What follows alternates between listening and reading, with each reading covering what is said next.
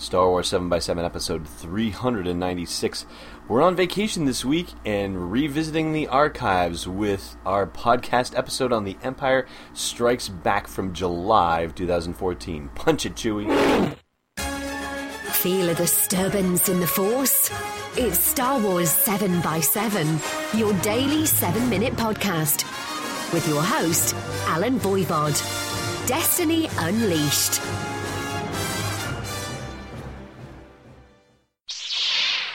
Hey, Rebel Rouser.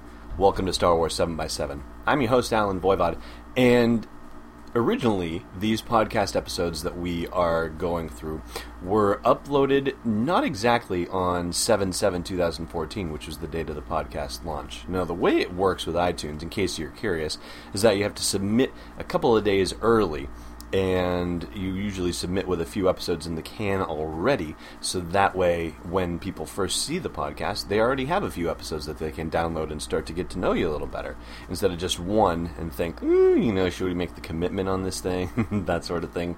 So, the episode that we are excerpting today, which is our Force feature on The Empire Strikes Back, is from episode 2 of the podcast. Episode 1 is what we did yesterday with Star Wars, and there was an episode 0, in fact, that was sort of an about us and a history of the podcast, at least of the 2 months that led up to opening day of the podcast. These episodes were all loaded, actually, on the 4th of July, on Independence Day 2014, and then we waited through the long holiday weekend to see if iTunes would get us approved on 7/7, just for that magical imprimatur of the of rolling the sevens, and it worked out very well. So, without further ado, I will share with you the Force feature on The Empire Strikes Back from episode 2 of the podcast. And I'd love to hear your thoughts about it, too. Chime in at the blog post for the show's episode at sw7x7.com. Now let's get into our Force feature for today. We're looking at the Star Wars movies this week, and we are on to The Empire Strikes Back.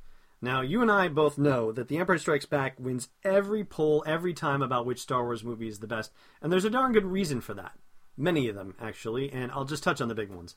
First of all, the original Star Wars is a movie of mythical archetypes. Well-acted and fun archetypes, mind you, but archetypes nonetheless. And only one main character went through any kind of growth. Luke fulfilled a dream that he had, but otherwise didn't change as a person. Only Han went through a transformation from a mercenary looking out for number one to someone willing to lay down his life for a new friend and possibly even a new worldview. In Empire, you have honest-to-goodness fleshed-out characters trying to figure out their needs and desires against the backdrop of the galactic conflict. Luke, Leia, and Han are all different people by the end of the movie, and so is good old Darth Vader from a certain point of view. Second of all, the Force.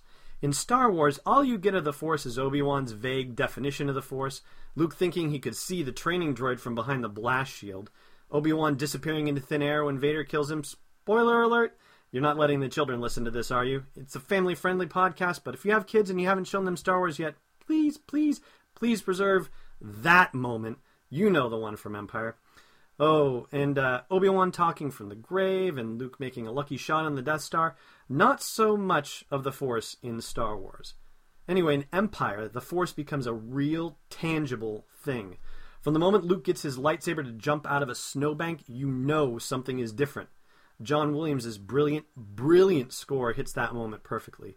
This is a whole new wild card ability, and everything you think you know about what's possible in the Star Wars universe suddenly unravels. Third, in Star Wars, there's balance with the offense and defense. Blockade runner captured? On defense. Bringing the plans to Alderaan? Offense. Tractor beam capture? Defense. Breaking the princess out of prison? Offense. There's a constant back and forth. Empire, meanwhile, puts our heroes on the run and keeps them there. Just when they think they've got their new base built, the Empire finds them and attacks. Our heroes flee, and they're on the run. And when they finally think they're safe, they've really fallen into greater danger. And then even a rescue is a failure. Empire totally messes with your idea of what should happen in a heroic space saga. And then, of course, there's the twist. Whatever you want to believe Lucas knew about Vader's secret before Star Wars was released, or whether it was a late addition, I know Lucas has changed that story over the years, and it doesn't matter. It was an insanely beautiful inspiration, however it happened. Bigger than the twist in The Usual Suspects, bigger than Chinatown. It's hands down the biggest twist in cinema history because it entirely reframed not one, but two whole movies and turned a galactic struggle into a super personal movie. Good gravy, it's still exhilarating after 30 years to think about it. I'm not the kind of guy who likes downer endings to movies, so that's not why I like Empire's ending.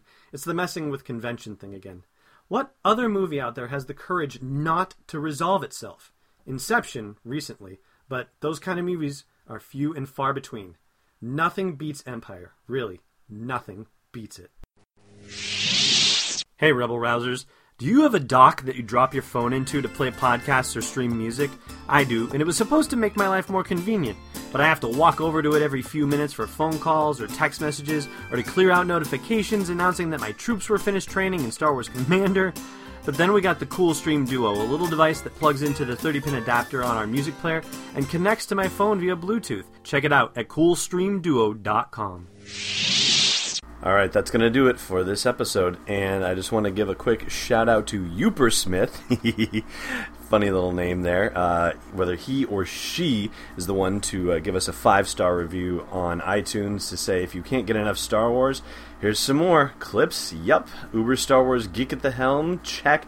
Great kid, don't get cocky. This is a powerful launch and show-ready.